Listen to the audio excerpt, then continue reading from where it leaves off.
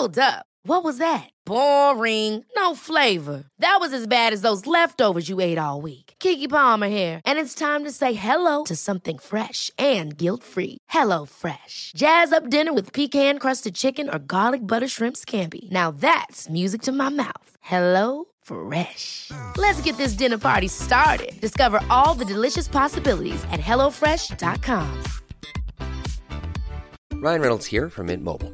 With the price of just about everything going up during inflation, we thought we'd bring our prices down. So to help us, we brought in a reverse auctioneer, which is apparently a thing.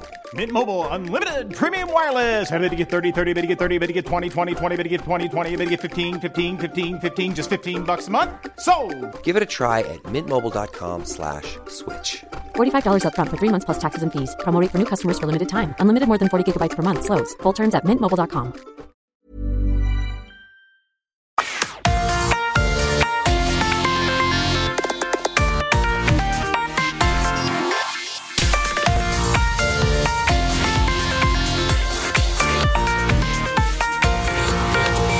Hej och varmt välkommen till Evelöv och Månström, din favoritpodd om löpning.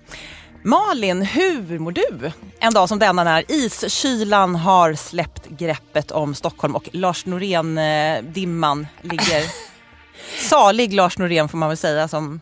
Ja, han gick väl bort nyligen. Ja, tyvärr. Den härliga vintern har ju försvunnit på ett par dagar. Jag har ju njutit den här månaden ska jag säga. För jag älskar ju snö och skidåkning. Och, ja, men exakt. Så även om det kanske inte är det bästa löpunderlaget så är det ändå rätt mjukt och... skönt också. Fostrande brukar det väl heta. Ja, stärkande får man säga. Ja. Nej, annars är det faktiskt, jag är på väldigt gott humör. Jag är tillbaka i min löpning efter lång rehab och det känns så härligt och allt känns väldigt bra. Jag har inte det minsta ont i min fot som jag har haft väldigt många år. Och jag har sprungit så att jag har fruktansvärt träningsvärk i vaderna och det känns så rätt. Ja, du gillar det. Du har längtat efter den känslan. Ja, men att man kan då vet jag att då springer jag ju liksom ordentligt och båda vaderna är lika ömma och jag har liksom men ändå kunnat komma upp i det att jag kan springa så att jag faktiskt blir ansträngd då, helt enkelt, på rätt sätt. Du, jag måste bara fråga, apropå träningsverk. Jag tror i och för sig att de hade träningsverk överallt. Följer du den här Sverige mot Norge på TV4? Ja, gud, jag har sett förra veckan när de sprang uppför backen. Ja. Har du varit där de sprang? Nej, det där är ju i Norge någonstans i fjällen. Men så där ser det ju i och för sig ut överallt där. Men det såg ju fruktansvärt tungt ut. Nej, och jag tänkte, det där programmet är verkligen, det är så utpräglat för att det är ytterst få som skulle kunna vara med i det programmet. Ja. Eller det är ju bara längdåkare, men jag tänkte Mästarnas mästare till exempel skulle aldrig kunna ha de där grenarna. Nej, jag tänkte också det skulle liksom en tiondel klara av det, för att det där är så fruktansvärt tufft. Alltså det de håller på med. Men jag tänkte också när jag såg, för det skulle komma till, när jag såg Frida Karlsson, det kändes som att alla såg jättetrötta ut. Och sen så började hon springa och då var det liksom som att jag precis har börjat springa efter att ha vilat i 2 veckor. Alltså och så tänkte jag, för era löpsteg påminner lite om varann. Ja, så gör de. Lite grann sådär. Jag var ung kanske. Och liksom lätt steg. Liksom. Ja, kanske när jag var liksom i den åldern. Då såg jag kanske lite mer ut så. Men nej, alltså det häftiga är att Frida Karlsson då, det finns ju ingen stopp. Alltså hon är så brutal. Det är liksom, känns som att när alla andra tar stopp så har hon ett par växlar till och sen har hon ett pannben. Det har ju alla där, det är ju det som är så häftigt och det vet ju jag när jag har tävlat mot sådana där elitidrottare på Mästarnas mästare och så, att det är så häftigt för alla är ju stenhårda i psyket. Så att det är liksom, det slår ju på överallt. Man märker ju det också när man liksom går, men som Mästarnas mästare, när man kommer till den här duellen eller tävling, då är det något som att någonting slår igång.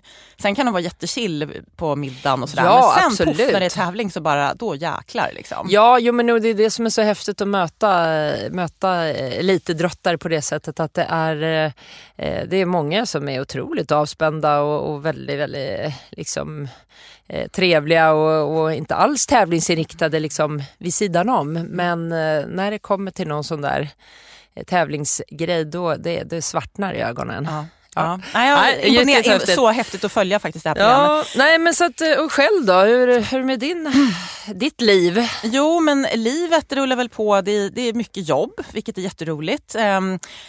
Och träningen har ju, nu när det har varit lite, som man säger, istid här i Stockholm, så har jag ju lite grann tappat den här snabbare löpningen. Jag känner att det var lite bra timing egentligen att bara så här lägga ner den en stund. Så att jag har kört väldigt mycket alternativt, alltså liksom tuffa pass alternativa, och så har jag sprungit såna här långa, lugna pass i löpningen. Ja. Så det känns bra.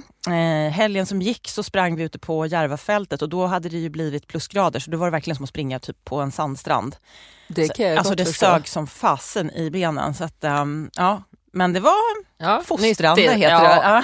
Nej, men det är så man får se det nu. Säger det till alla som deppar när de tittar på klockan och tider och så. Att det är ju nu man lägger grunden. Nej, man kan inte titta på klockan. Men man lägger en grundstyrka och så får man börja springa fort senare. Karbonskor, torr asfalt sen. Då kan man ju dra bort en minut nästan. Eller? Ja, absolut. Ja. I alla fall då, precis som vanligt så har vi ett väldigt fullmatat program. Och ni som lyssnar är ju så otroligt bra på att skicka in frågor till oss. Så vi hinner ju nästan aldrig besvara alla. Men den här gången tänkte vi att vi skulle hinna med några fler i alla fall än vad vi brukar. En frågeställning då, för att tisa lite, handlar ju om det här med men hur man gör när man känner att man har fastnat i sin träning och inte kommer framåt. Det är ju många, speciellt nu under pandemitider, som säger att men man liksom harvar på och det händer inte så mycket och sådär. Så det tänkte jag att vi skulle ta tag i bland annat. Men också en massa andra lyssnarfrågor såklart. Då tycker jag, Malin, att vi drar igång med lyssnarfrågorna, för som sagt, de är ju många. Det är många som undrar saker, vilket är superkul. Ja, verkligen. Och det är som du sa, Petra, vi hinner ju oftast inte med hälften av dem som vi önskar att få med hela tiden. Men hittar så mycket andra saker att prata om. Men idag så ska vi försöka beta av en hel del. Jajamän. Vi börjar med en fråga från Cecilia, och hon inleder med att säga att vi inspirerar henne väldigt mycket, för vi har så relevanta och aktuella ämnen. Jätteroligt att höra. Hon undrar, kan vem som helst träna upp sin tålighet i kroppen för att klara av att öka veckodosen i löpning rejält? Jag tränar inför mitt 3:e Stockholm Marathon och har tidigare bland annat följt Anders Salkais maratonprogram samt även sprungit med Team Stockholm Marathon running i deras grupp med tidsmålet 3:30 på maraton.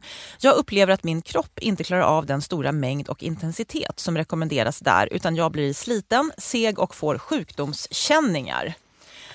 Ingen bra uppladdning helt enkelt. Jag fick en bra tid på maran trots virtuellt lopp 2020, men jag har högre målsättningar. Är ingen nybörjare, försöker trappa upp min träning långsamt och jag tränar även alternativt samt styrketräning och rörlighet. Jag skulle vilja känna mig stark och tålig även för lite högre belastning, men det når alltid ungefär samma platå. Tacksam för input.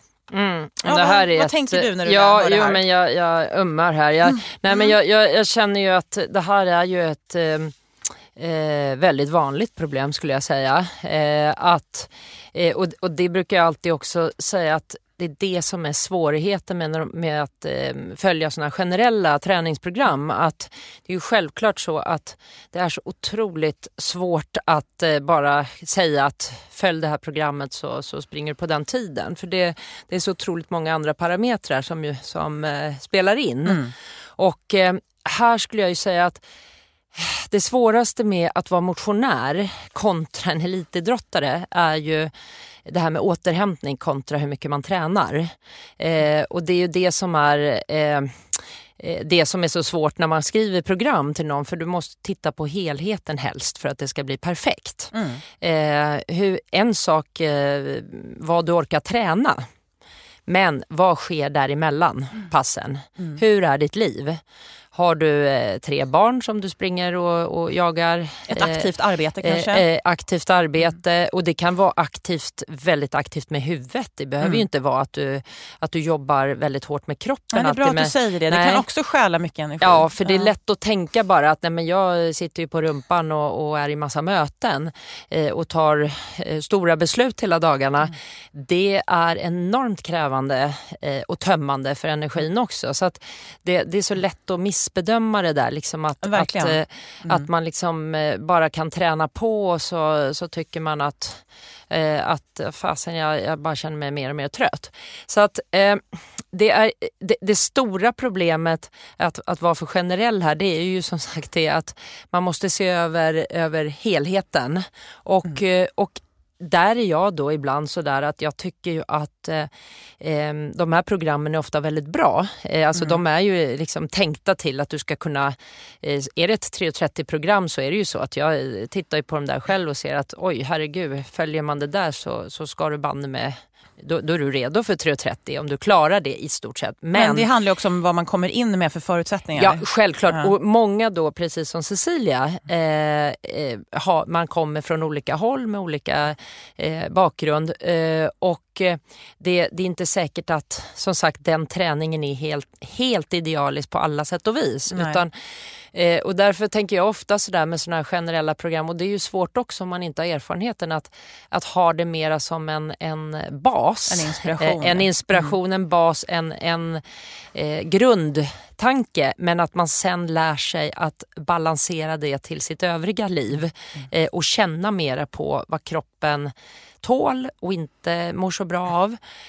Och många gånger och det är därför vissa också behöver en personlig tränare emellanåt, för att den har följt sådana här program men det har inte helt funkat, och så behöver man liksom en mer individuell uppstyrning. Och då blir det just det där med att man till och med ibland kan behöva ta bort ett pass och ändå bli bättre. Ja. Eller minska ner på någonting därför att ha mera återhämtning.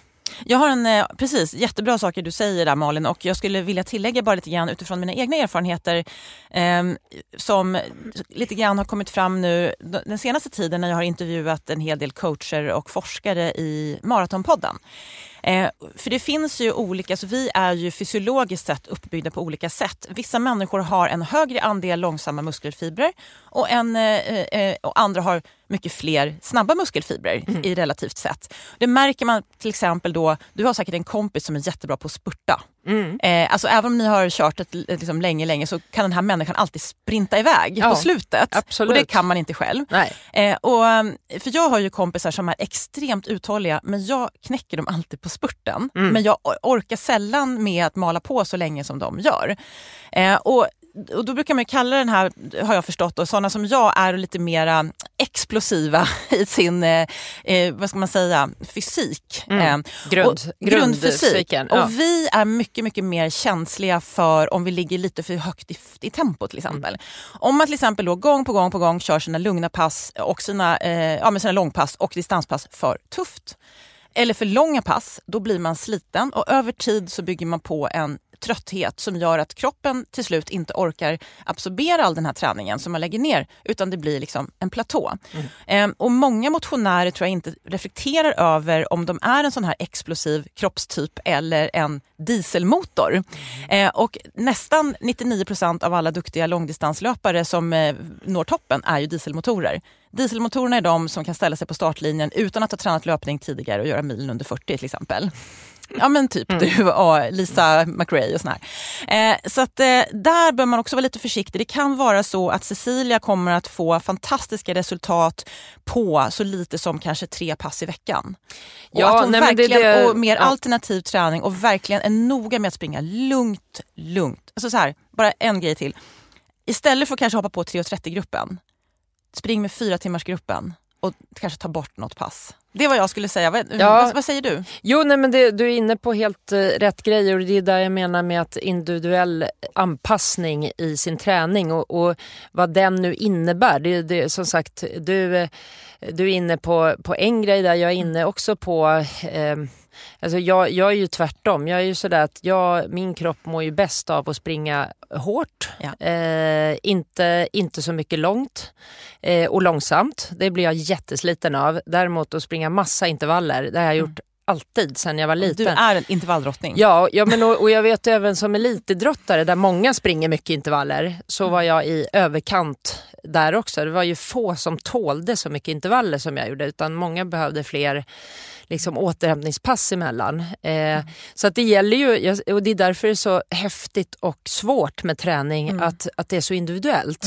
Vad det är man tål. Ja. Min kropp tål återhämtning från hårda intervallpass, men den tål sämre efter långpass, även om jag har kört lugnt. Ja, det är därför det blir så frustrerande när man springer med till exempel Team Stockholm Marathon som jag har gjort, och så ska man kanske köra ett intervallpass och sen redan på uppvärmningen så ligger man och flåsar för att de springer för fort. Och det är det som är kruxet. Alltså man kanske vill ha det här sociala med gruppträning, för det gör att man kommer iväg på sina pass. Men tyvärr så är det ju så att kanske själva passet sinkar ens utveckling. Och det var därför jag tänkte att då kanske det är bättre att springa med en långsammare grupp då. Så att du redan från början får att det i alla fall inte blir för fort. Ja, absolut. Nej, men, och framförallt också känna det här att istället för att vara för nitisk i att hålla sig till ett program och tänka att om jag missar ett pass där, eller om jag ändrar om eller kortar av eller hur man nu gör för att jag är sliten, så är det bara att inse det att i slutändan så är det kroppen som måste bestämma hur mycket du tränar. Och det kan bero på hur mycket du tål olika perioder i ditt liv också, beroende på vad du har för annan belastning vid sidan om.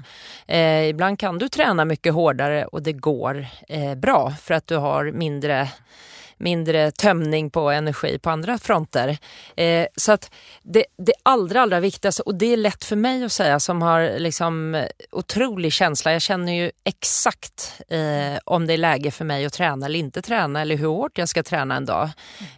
Den säger till mig att idag är du på 70%, idag är jag på 80%, idag är jag på 100%. Många önskar att de hade den klockan. Så jag behöver inte ens för det. Det är en inre röst som bara säger vad jag har lust till, och då är det för att det är den energin jag har. Så det har ju du fått genom åratal av elitträning. Precis, så det är därför jag inte kan applicera det på vem som helst, men för att liksom en motionär eller någon som inte riktigt har full koll på det där ska kunna liksom gå åt det hållet, för det är dit som jag önskar folk ska komma ändå, mer än att bli för nitiska i ett program, är ju att ändå känna att det handlar inte bara om att träna så mycket som möjligt för att bli så bra som möjligt. Nej. Utan det handlar också om att hitta balansen.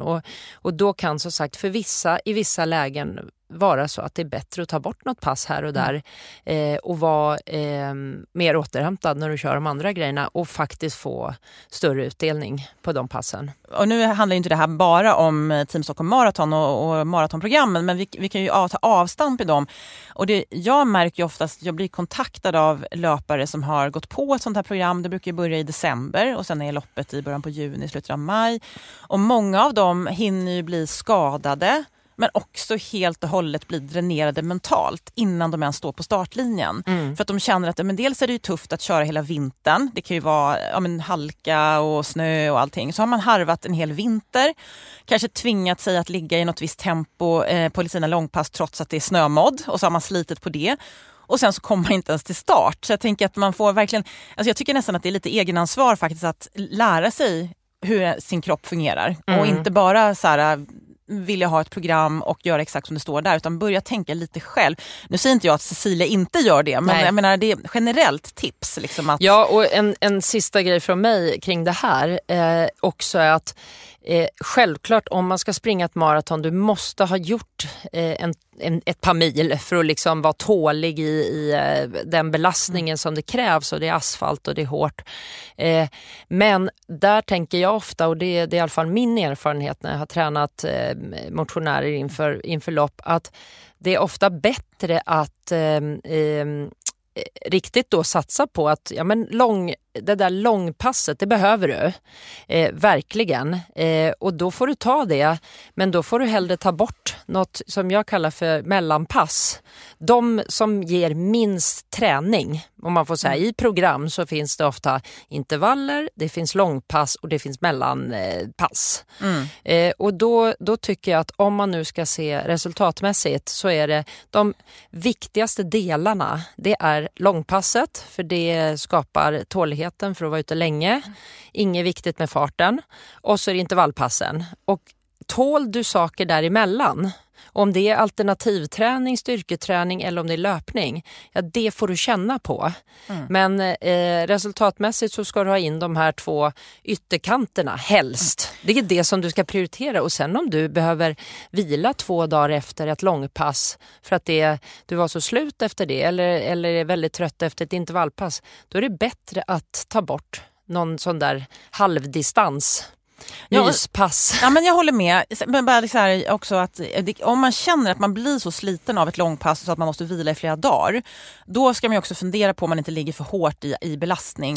Alltså att man drar ner farten, för som du sa där nyss Malin, vilket var jättebra, det går ju nästan inte att springa för lugnt. Utan då är det ju faktiskt bättre att när loppet närmar sig, att du då sen lägger in partier i ditt långpass med maratonfart till exempel. Men det behöver man ju inte göra hela tiden. Inte för tidigt, nej. Men så sagt, gärna det så småningom att du får liksom bryta upp det här långsamma... Få upp steget lite. Ja, för det blir gärna ett litet tråkigt löpsteg efter ett tag när man springer så pass lugnt och långsamt och blir trött. Men som sagt... om man nu vill förbättra sig så träna inte för många pass som bara liksom suger musten ur det utan att de ger sådär bara för vad man att ska det säga. står i programmet. Nej, bara för att det är löpning på programmet, utan det kan till och med bytas ut mot något annat eller till och med vila en extra dag någon gång. Nu känner jag att jag gick igång lite grann här, men alltså det här är från olika löpargrupper som jag har varit med i. Det är också så här lätt att det uppstår en lite så här masspsykos, liksom att du vet, om en person har postat på Instagram eller på Facebook att i den här gruppen som man är med i att så här, nu har jag sprungit det här i det här tempot, och då blir man så här, det måste jag också göra. Och så känner man den här piskan på sig hela tiden att man ska springa. Många lägger upp sina klockor också så här. Och då kan man ju bli lite stressad. Och då vill jag bara så här skicka med en tanke att bara för att alla gör en viss sak betyder inte det att det är rätt för dig. Nej. Det är, tycker jag, bra, värt att tänka på. Det är tur jag är immun mot sådana där stress på sociala medier. Elitidrottare, där tror jag också så här, du har det mycket, du har en gåvan, för du kan mycket bättre stänga ute sånt som inte du känner ger något för dig. Men jag tror väldigt många där ute som inte har din erfarenhet, de tänker att aha, den gör det, du vet, att man tar lite av allt och så blir det bara en sörja av förvirring. Så här. Nej, men sy ihop det här. Cecilia, jag tror att det verkar jätteklok i sitt tänk och så, men för att kanske skruva ytterligare och bli ännu bättre så lär dig känna din kropp ännu bättre och vara lite cool i vad som står i programmet och som sagt, skapa tålighet på långpass, det behöver du, och så drar du på intervallerna, det behöver du också för att springa på 3.30, det är en snabb tid, och sen bygga däremellan lagom, det som du känner att du återhämtar till. Man kan ju faktiskt också, om man då, det här är också ett direkt tillägg, man kan ju faktiskt göra sådana här fysiologiska tester på en testklinik om man verkligen vill se, har du förutsättningarna för att springa på 3.30? Det kan ju vara så att du behöver jobba med din aeroba tröskel. Det vill säga alltså att du ökar din lugna distansfart. Så att det är lite fine-tuning på högre nivå, men det kan man göra.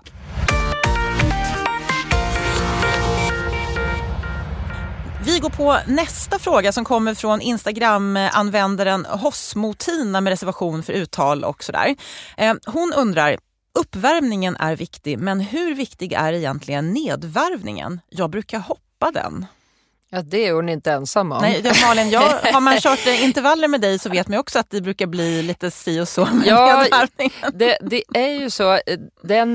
Men frågan är det bra att hoppa? Ja, nej, det är jättebra att varva ner lite grann. Sen kan det vara på olika sätt. Det behöver ju inte vara...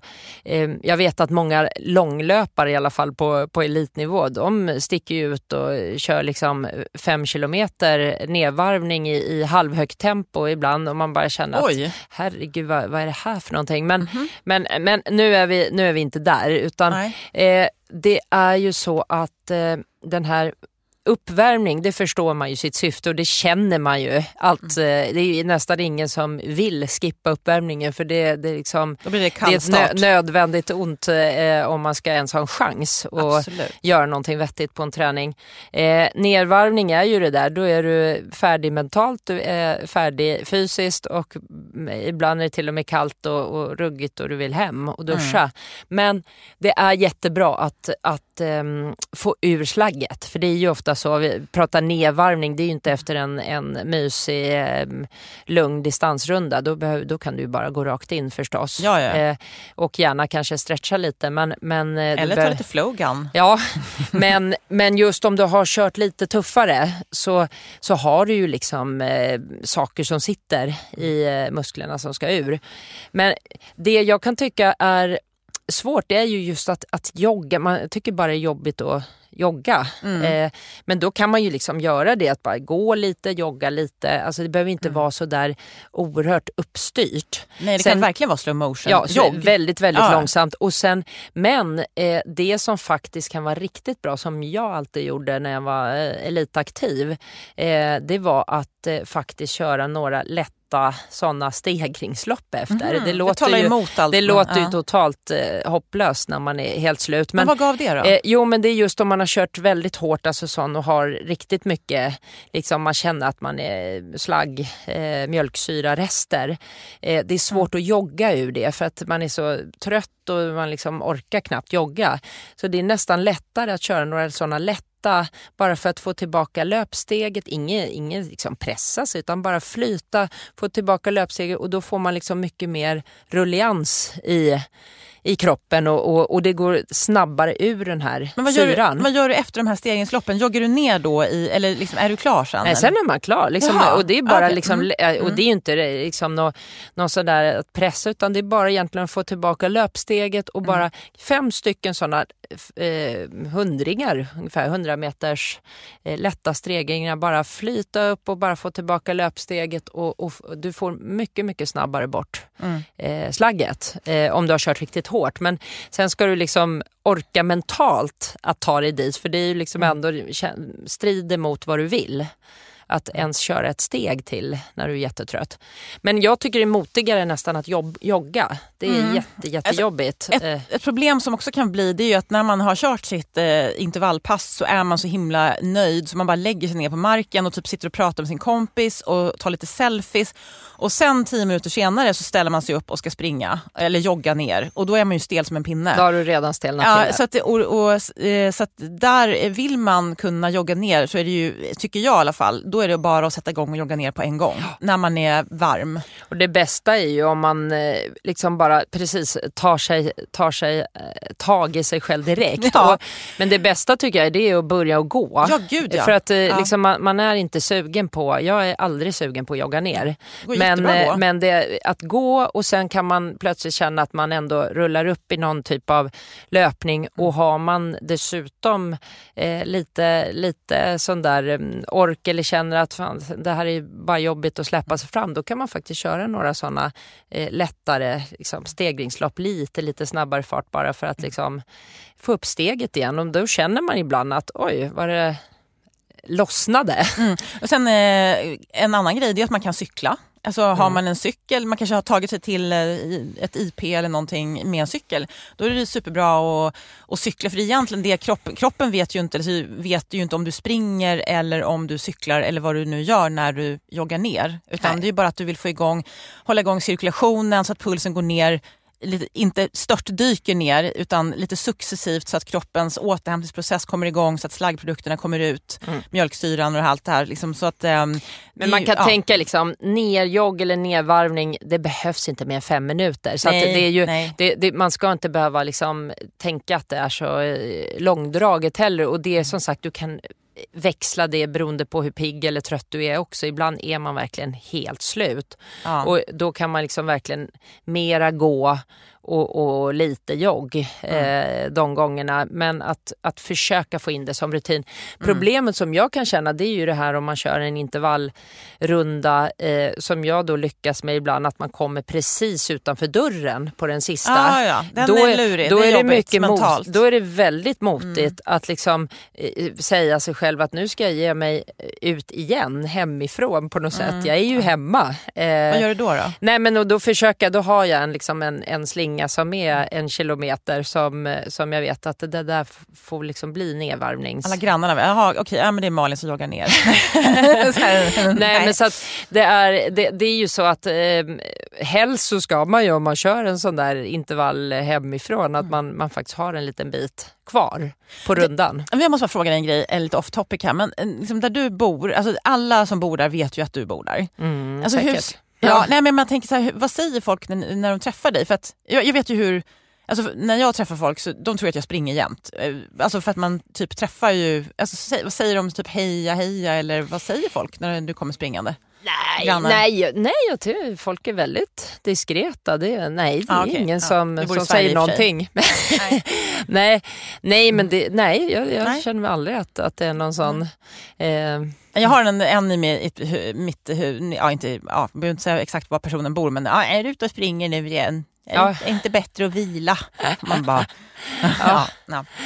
nej, men så är det väl. Men det är mer att jag springer ju inte alltid hemma heller vid. Jag springer rätt mycket på andra ställen. Så att men det är klart att de ser väl mig i träningskläder jämt. Och det är väl för att jag också jobbar med det jag gör. Så att det är klart att de tänker väl att hon har inga vanliga kläder.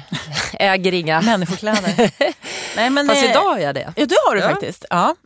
Men hur som helst, jag hoppas att vårt budskap kom fram där. Att det är ju, nedvarvningen är ju viktig, tycker jag i alla fall. Och liksom, är det så att man är så himla slut så att man inte orkar varva ner, då kanske man ska fundera på hur hårt man har tränat egentligen. För att alltså, det är ju bra att ibland köra jättehårt. Och efter men det är oftast mentalt, Petra. Tror jag. Det är det där liksom att ha kört så hårt att du fysiskt sett inte klarar. Det är ju huvudet. Ja. Jag känner ju inte det. Att hur trött jag än är så är det klart att jag klarar 5 minuters nedvarvning i lugnt tempo. Men det är ju bara det att det är liksom motvilligt i huvudet. Men allt annat än att sitta still är ju bra. Ja. Så kan vi säga. Det sämsta är att gå in och sätta sig hemma och sen så och dricka lite vatten och vätskeersättning och sportdryck och vad det nu är. Och sen liksom ska resas efter en kvart och är man rätt körd. Det är gipsvagga.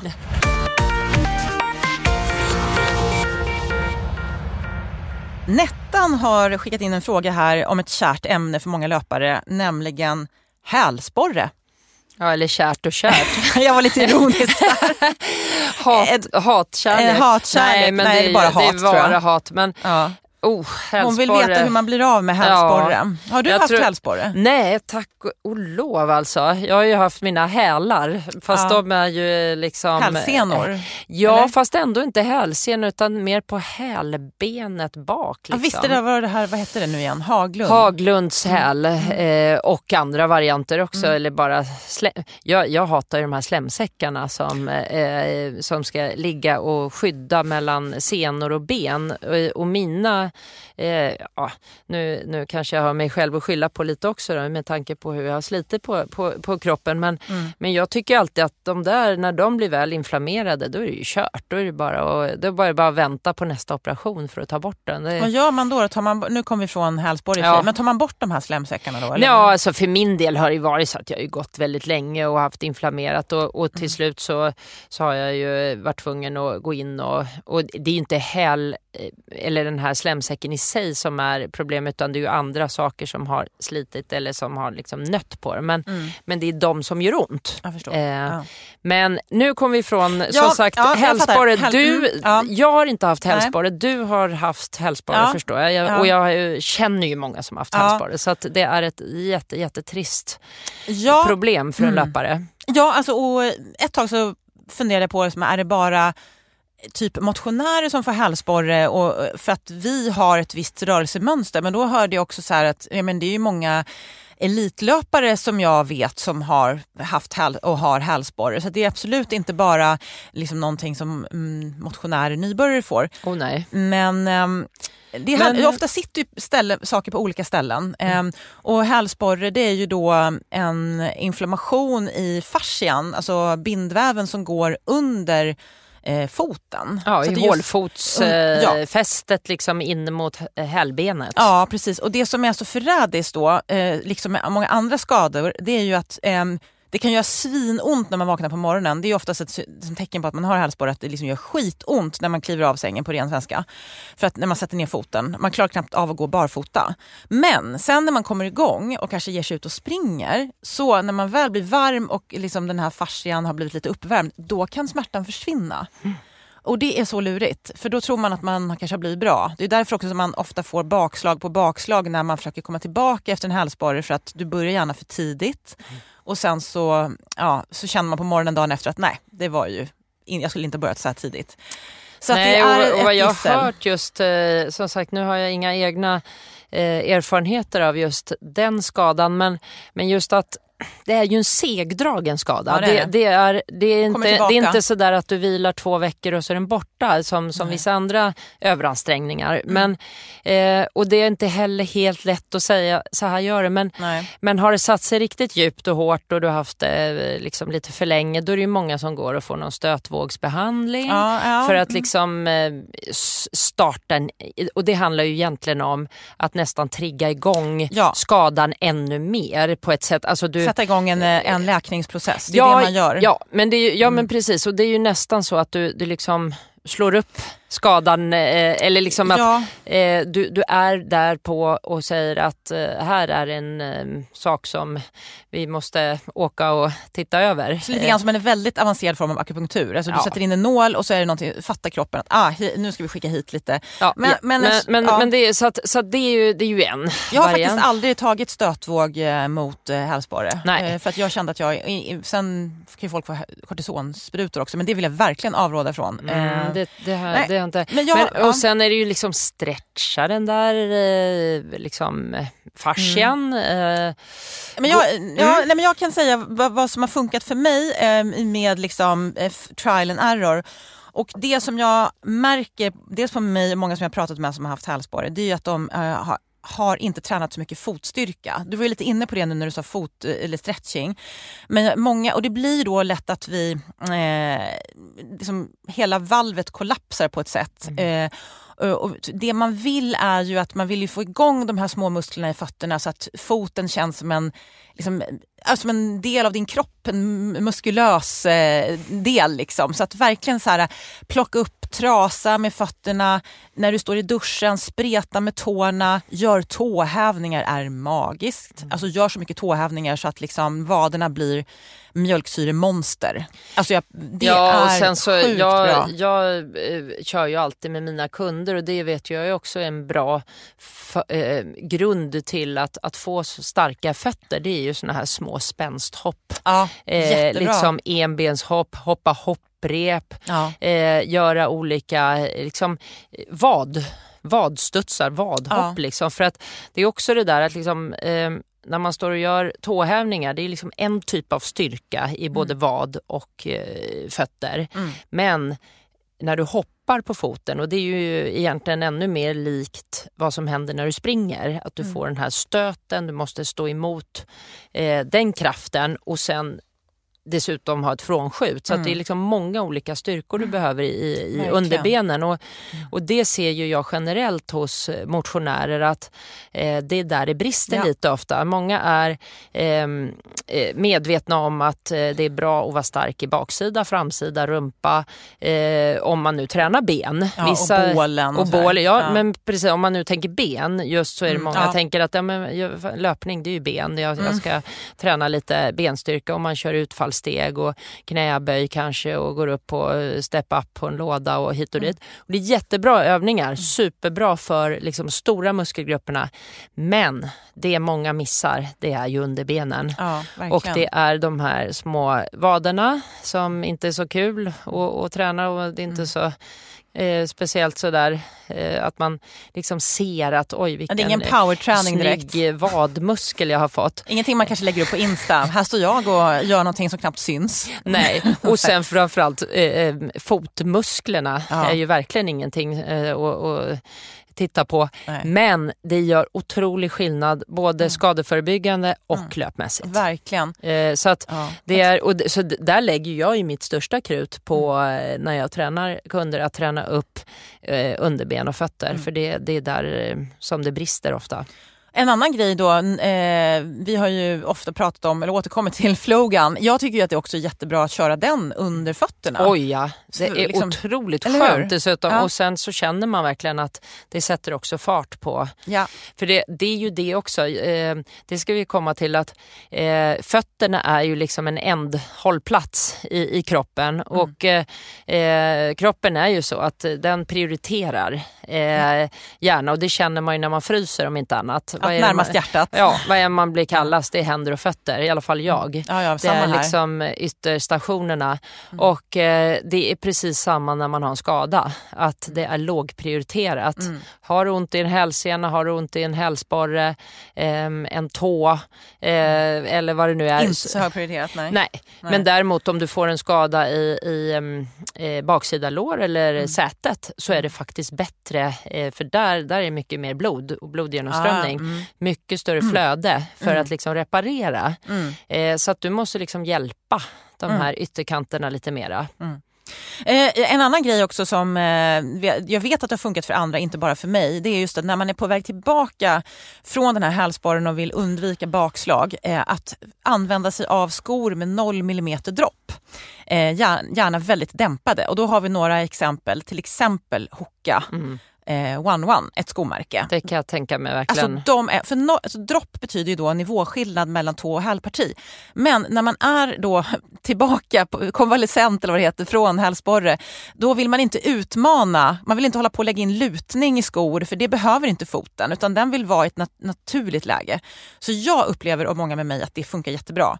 Och också att de här skorna då håller nere tempot, för att de är lite klurigare att springa med. Så att jag säger absolut inte att man ska köra jättemycket pass och långpass så här, men vill man komma ut och springa, kanske varvat med alternativ träning, så är det superbra. Det är bara en liten. Och sen så är det väl, har jag hört i alla fall också, att det sämsta är att gå barfota och så. Man ska alltid ha tyvärr några tofflor eller några skor på sig även när du går hemma inne, för det är jättedåligt under en läkningsprocess av hälsporre att gå barfota. Det är liksom, alla säger det är förbjudet. Ja, och sen också, precis, det är jättebra att du säger det, för att man också så här, tänk på hur du sätter ner dina fötter när du går barfota. Alltså dunkar du ner här eller smyger du ner fotbladet och det är som en liten gasell? Det kan man ju fundera på. Men jag ser ju många som går barfota, man bara tänker, det där, Och sen även hur, nu kanske inte så många är på sina jobb på kontor och så, men det är också så att många går i totalt fel skor under dagen, jobbdagen, när man har en hälsporre. Man kanske är jätteduktig, man har sina mjuka löparskor och fritidsskor som funkar, och så går du 8 timmar på kontoret i några sådana stenhårda pumps eller ballerinaskor som är helt platta och stenhårda mot golvet, och herrskor som är liksom stenhårda i sulan, snygga som tusan på kontor, men förrädiska för en läkning av en sån hälsporre till exempel. Så att, och det har jag sett, det är många som har haft problem, de blir ju ordinerade att du får får bara gå i de här löparskorna. Och det ser ju lite kanske halvdant ut till en snygg kostym eller någon kjol att komma i de där löparskorna, men många gör ju det för men börjar att det är bra. inte modet svänga lite grann nu, att liksom även på ganska stela kontor så börjar folk ha lite mer liksom sneakers? Absolut, och det oavsett om det är mode eller inte så är det ju värt det. Ja, gud, ja. Så att man får tänka på det, att det är liksom hela dygnet också som ska, det är inte bara precis när du tränar att det är rätt att tänka på vad man har, utan det är verkligen, det där är en viktig grej att tänka hela dagen. Ja, och sen också för att undvika då bakslag, så alltså, ofta uppstår ju hälsporre för att du stegrar mängd och intensitet på för kort tid, så att strukturerna i kroppen hinner inte anpassa sig. Så att det är superviktigt att liksom vara smart. Det handlar ju inte bara om att du är nybörjare och börjar springa, utan det kan även vara att du är en motionär som kanske bestämmer sig för att nu ska jag satsa lite. Det hände ju mig när jag skulle börja med ultra för 6 år sedan nu, att jag ökade mängden väldigt mycket och då fick jag hälsporre. Så att det gäller att ha med sig huvudet också och ta det successivt. Nej, men precis. Och sen byta ut under en period tills det där liksom har lagt sig, det här värsta. Det är ingen idé att gå ut och testa varannan dag att oj, nu kanske det har lagt sig, utan man får ta, om man har haft det väldigt länge och kraftigt, så får man ta ett längre uppehåll helt och hållet från löpning, och då är det ingen idé att gå och testa, utan kör en rehabperiod, inte ett steg löpning på ett tag, och det är då det verkligen får chansen till, och så alla de här andra sakerna i vardagen med rätt skor och sätta fart på grejerna och stretcha och göra allt det där, men även också, där märker jag många motionärer som är liksom lite hetsiga i att komma tillbaka, att man liksom ska gå ut och testa hela tiden om det, istället för att säga sig att nu tar jag en månad helt off från löpning och det är inte hela världen. Jag sprang inte ett steg på 2 månader här nu, verkligen inte ett steg, och har haft ytterligare 1 månad med väldigt lugn upptrappning, och det är ingen panik överhuvudtaget om man tränar annat, och det är nästan skönt att säga att nu ska jag, vad skönt, jag behöver inte ens tänka på att jag ska ut och testa. Men du har kört då intervaller på i andra träningsformer helt enkelt? Ja, jag har ju kört liksom intervaller på crosstrainer och cykel och i vattenlöpning. Men vänta Malin, kan vi inte bara stanna vid crosstrainer ett tag? Det är ju det absolut tråkigaste träningsredskapet som finns. För det första, hur står du ut på crosstrainern? 2, hur länge tränar du? Har du några bra passförslag?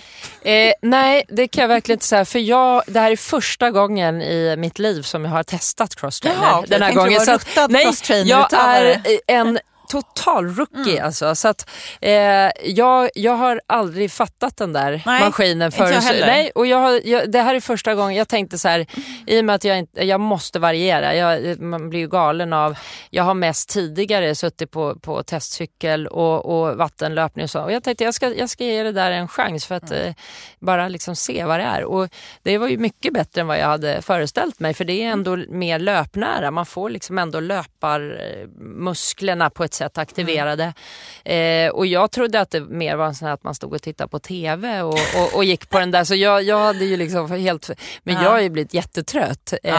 Och som vanligt, så det finns olika nivåer man kan trycka på. Och första gången så fick jag ju för mig då, eller det gick upp till 25 på någon nivå. Och jag hade ju ingen aning om vad ska man ha. Och jag tryckte in 20. Malin maxar. Jag tänkte så här, inte riktigt, jag ska ju ändå komma igång. Tänkte 20 blir nog. Och jag kunde ju knappt trycka ner dem där. Ja, det är ju svintungt. Alltså, det var ju som att kliva upp för en bergsvägg direkt. Så jag kände ju så här att okej, jag fick gå ner på 10-12 där direkt och bara känna att då är vi igång. Nej, men så jag har ingen aning. Den där, jag har bara kört på känslan nu liksom att en halvtimme och liksom öka lite successivt. Bara känt på pulsen liksom att nu kör jag lite hårdare och intervaller som man kan göra på vad som helst. Men jag är verkligen ingen att rekommendera några pass, för jag har ingen aning än. Nej, för att jag hade ju, när jag körde min satsning förra året där, som kom av sig lite grann, så hade jag ju en del cross-trainer-pass på bland annat så här 3 gånger 10 minuter eller så hade jag också kortare 30 sekunder och så här. Och jag kände ju då när jag vet inte om de hade monterat fast den här cross-trainern eller om den liksom bara stod fritt på gymmet, för när jag verkligen skulle maxa, alltså försöka komma upp i liksom 90% av max, då höll ju nästan den här maskinen på att välta. Alltså man var ju tvungen att, alltså, men jag, liksom, du vet, ju hårdare man jobbar med de här, det är ju som pinnar man håller i. Ja, fast, men det upptäckte jag också, för jag såg några elitlöpare som faktiskt också körde på här, och de höll inte i de här paddlarna. Nej. För jag vad gjorde de då? Nej, man liksom kör som att man springer med löpararmar. Då får du också en bålträning. Och så började jag testa det, för att annars blir det ju överkroppen också. Ja. Men jag kände att jag kör så mycket styrka och liksom det var framförallt ben och puls jag ville åt. Så då körde jag liksom att men ramlar du inte av då? Ja, men man får koncentrera sig med balansen. Det är svårare. Men det var ju det som var bra. Jag kände ju att då blev det liksom mer liksom balans, bålträning, löpnära, och så körde jag liksom mer med armarna som att jag sprang. Och det var faktiskt, då började jag känna att nu började det liksom nu blev det löpnära. Jag löpnära och falla liksom in i att det börjar kännas bra. Så att det är faktiskt så, och då börjar man inte slita i de där som du säger att då jag kände att jag drog i den där. Jag höll på att dra omkull hela cross-trainern och liksom skrämde slag på folk runt omkring. Så att... Nej, och jag tror säkert att det är jättebra om man kan köra med dem liksom om man vill ha överkroppen också, men jag kände att jag kände nästan att jag kommer ju jag kör ju styrka varannan dag, och jag körde massa liksom rodd och kanotgrej och stakning, och jag bara, nej men jag behöver benen. Jag tänker säkert många som lyssnar på det här och tänker så här, om du kör styrka varje dag, alltså hur länge håller du på? Alltså, nej, inte varje dag, men jag körde liksom, delade upp det lite ibland, att jag liksom körde lite mer liksom bål. Och du är på ett gym och gör det här? Ja, jag har varit på Bosön på, för där finns liksom också allting. Där finns den här liksom, cykeln, crosstrainern, löpning i vatten om man var rehabpatient. Det är liksom stängt annars nu, tyvärr, men jag har fått använda det. Och så styrketräning och allt. Så att jag har ju liksom varit där nästan varje dag. Ja, det är ju ett grymt ställe om man precis. Det är ja, gigantiskt. Gigantiskt stort och luftigt. Och inspirerande miljö. Jag tänker cross-trainer kan ju annars bli som att se på när färg torkar och man står och kollar in i en vägg. Ja, men det är så fantastiskt, för här kan jag stå och så är det någon som springer samtidigt. Salkai kör sitt morgonpass. Ja, men exakt. Och så kan man liksom njuta av en utsikt av att andra gör andra träningsformer där och så. Så att det har faktiskt underlättat. Ja. Men som sagt, tipset är just, jag som är nybörjare på crosstrainer, att faktiskt testa olika varianter. Om man vill ha lite mer ben och balans och bålstyrka, så är det bara att släppa de där armpaddlarna och liksom, och då får man kan inte ta i lika mycket då som att den håller på att välta, men du får liksom hitta mera den här liksom, men hur du får inte problem med att fötterna domnar bort? Nej, det har inte jag känt. Det brukar jag få nämligen. Det kanske handlar om ovana, så att man kanske så här, typ spänner sig i fötterna. Ja, säkert. I alla fall, du förstår att man längtar till löpning när man har kört där i 2 månader. Men det är ju så att komma ut sen och känna att strukturerna är starka, allting är på plats, så är det ju också, då är det inte så att man ska ut och känna att hur ska den här kroppen tåla löpning nu, för att allting är väldigt starkt. Det är bara att sen är man ovan vid löpning, och det känner jag ju, mina vader är fortfarande, även om jag har kört mycket vadstyrka nu, så löpning är löpning. Så att då blir man ändå liksom belastad, fast på ett sunt sätt då. Men det är just det där att ibland, jag säger det till många motionärer, att våga liksom ta bort löpning helt under en rehabperiod och inte gå ut och småtesta. För jag vet, jag har så många kunder som, och så vilade herregud, jag vilade en vecka. Och sen gick jag ut och testade och så fick jag ont igen, och jag känner ju att du skulle ju vila en månad men jag tänker också så här, om man inte är i rehab utan bara springer, alltså, och inte är skadad, då kan jag också känna så här, är det inte bra att man under en period så här, startar om systemet eller någonting genom att kanske om man nu inte vill avstå löpning så i alla fall skära ner på antalet löppass och kanske köra någonting annat. Bara för, kan man verkligen bli bättre om man liksom år ut och år in springer intervaller 2 gånger i veckan, långpass 1 gång? Alltså det blir ju... Nej, jag tycker man ska ha lugna veckor. Och då kan det vara antingen att du liksom springer mycket mindre, vilar mycket mer, även om du inte har en enda symptom på varken sjukdom eller skada, och blir liksom nästan formtoppa lite genom att, och det kan man ju se det som att då fyller du liksom på mentala och fysiska depåer under en vecka, och där kan man gärna också byta ut massa pass mot annat. Men jag tycker alltid att man ska byta ut pass innan du blir skadad. Ja. Och det är där många är för dåliga också. Man liksom kör sig helt in i botten och sen stoppar man när det är långt för sent.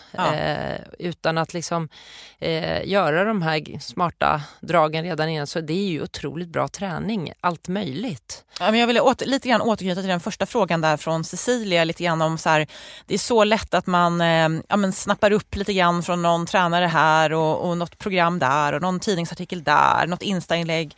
Och så tycker man så här, så kommer man fram till att jag måste träna så här, jag måste springa flera gånger i veckan, jag måste göra exakt så här. Ja, men det kanske inte är just det upplägget som funkar för just dig. Så jag tror att där tror jag väldigt, väldigt många skulle vinna på att så här, sätta sig ner och fundera. Men är det här jag gör det här för mig, eller känner jag att jag måste bara för att alla andra gör det liksom? Och du är ju väldigt bra på det här med att så här förespråka alternativ träning. Ja, det borde ju fler ta till sig. Men det är ju det är också för att jag tänker att för mig är det liksom inte viktigt att uppnå ett resultat nästa vecka, utan jag vill ha det här i mitt liv. Det är en livsstil. Jag vill kunna träna om 3 månader också, utan att liksom ha de här problemen hela tiden, utan sen har jag haft mina delar av problem ändå, och det ligger ju i gammalt också att jag liksom har kört så hårt med elitidrott, men samtidigt så är det ju det här liksom att hitta den här hela tiden balansen, att tänka att det här ska funka även om 1 månad, om 2 månader, om 3 månader. Det ska inte bara funka här och nu. Nej.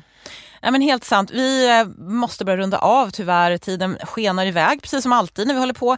Men jag tyckte det var en väldigt fin fråga som kom från Josefin, som vi kanske bara kan ägna en liten stund åt då, för att runda av. Och hon undrar så här: hur kan vi få fler att börja springa och tycka att det är kul för folkhälsan? Ja, nu kan ju inte alla kanske inte tycker att löpning är kul. Så är det ju. Men hur kan man liksom inspirera fler att börja? Ja, vad säger du, Petra? Det är liksom du som kommer från... Jag är ju liksom född in i detta. Ja, jag har inte haft något val. Din pappa var ju han är fortfarande en duktig löpare. Ja, han springer inte så mycket längre. Han går stavgång och annat. Men jag är ju liksom inskolad sedan barnsben.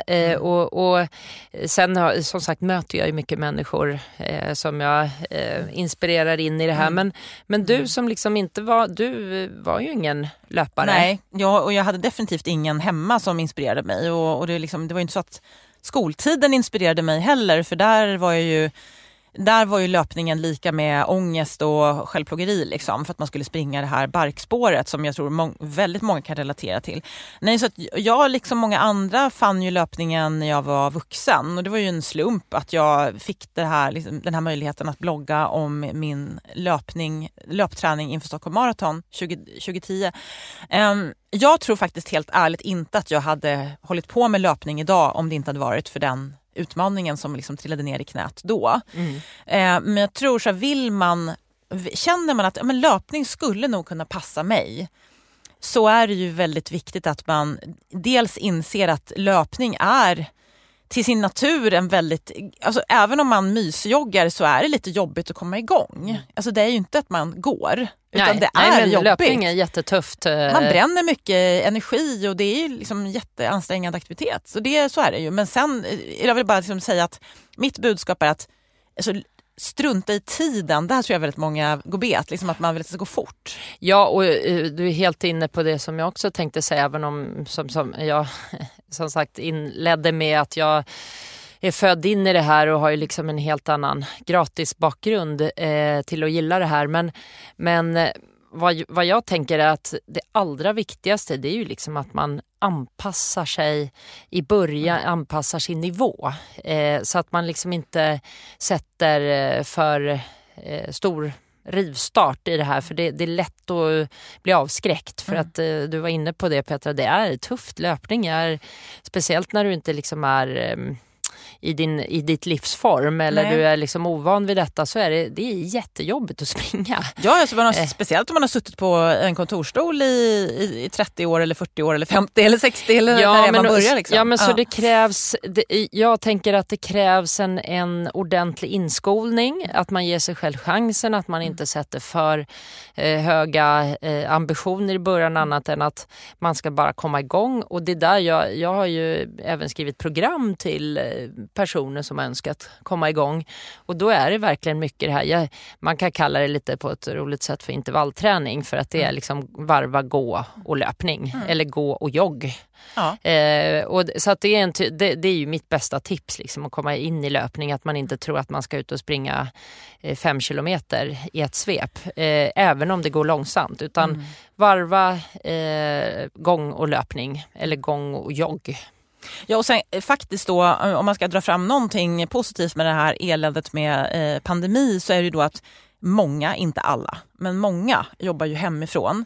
Och då kan det faktiskt till och med vara skönt att kanske smyga igång en löparsatsning nu, därför att du slipper ha den här besserwissen i fikarummet som säger att vad gör du milen på? Gör man inte milen under bla bla bla, då är inte du en riktig löpare. Så att det kanske till och med kan vara för vissa då ett sätt att så här, vara lite under raden. Jag såg det förra våren, otroligt mycket människor som hade börjat springa eller började springa, som jag tror inte kanske alla de har sprungit så jättemycket innan. Nej, så att, gud nej. Men i vinter har ju varit exploderat med löpare. Ja, men framförallt det finns mer tid. Du kan kanske gå ut lättare när det är ljust, mitt på dagen.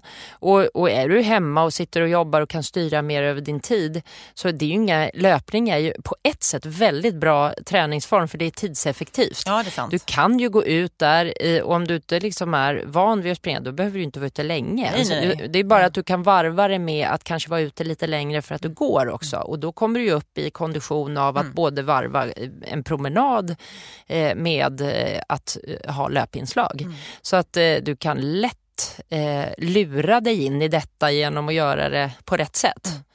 Ja, och sen har man då, jag menar, man måste styrketräna tycker jag. Det är ju liksom självklart. Sen ska man ju såklart, man behöver inte sträva efter att bygga muskler, men stora muskler, men att bygga upp en tålighet i kroppen som vi redan har varit inne på, därför att undvika hälsporre och sånt där, så är det ju bra att göra det parallellt.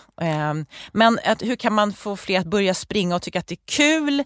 Som frågan var formulerad, jag skulle säga verkligen ta ner, alltså börja prata om att löpning behöver inte utövas i de här kläderna, och du behöver inte ha någon klocka. Det är helt meningslöst, till och med bra att inte ha en klocka tror jag i början. Och verkligen... Ja, och kul är ju verkligen, det är ju när du hittar din nivå, när du känner att det inte är döden från första till sista steget, för då är inte löpning kul. Nej. Men just det här med att tillåta dig då att känna, nu är jag helt slut, men gå ett par minuter då, så att du får ner pulsen, tillåt dig liksom att hitta rätt nivå, då kan löpning bli underbart, men liksom, du måste ju lägga det på rätt nivå. Ja, men det är ju så. Och sen just att tycka att det är kul kommer ju ta lite tid för många. Alltså det är ju det.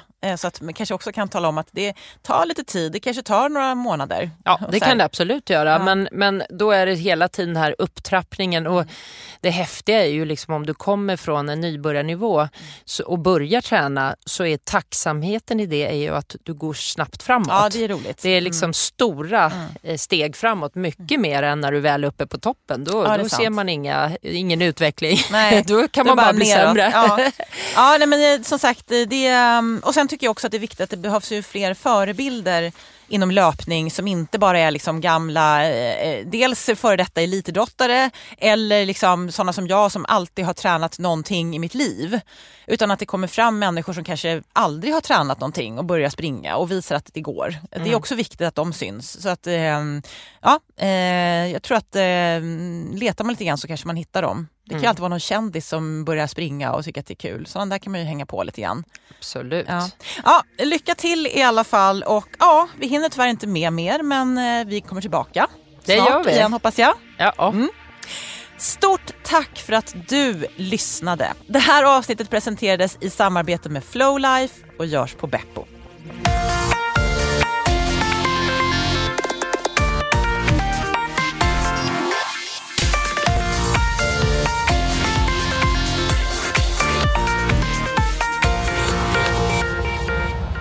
Det här programmet görs på Beppo.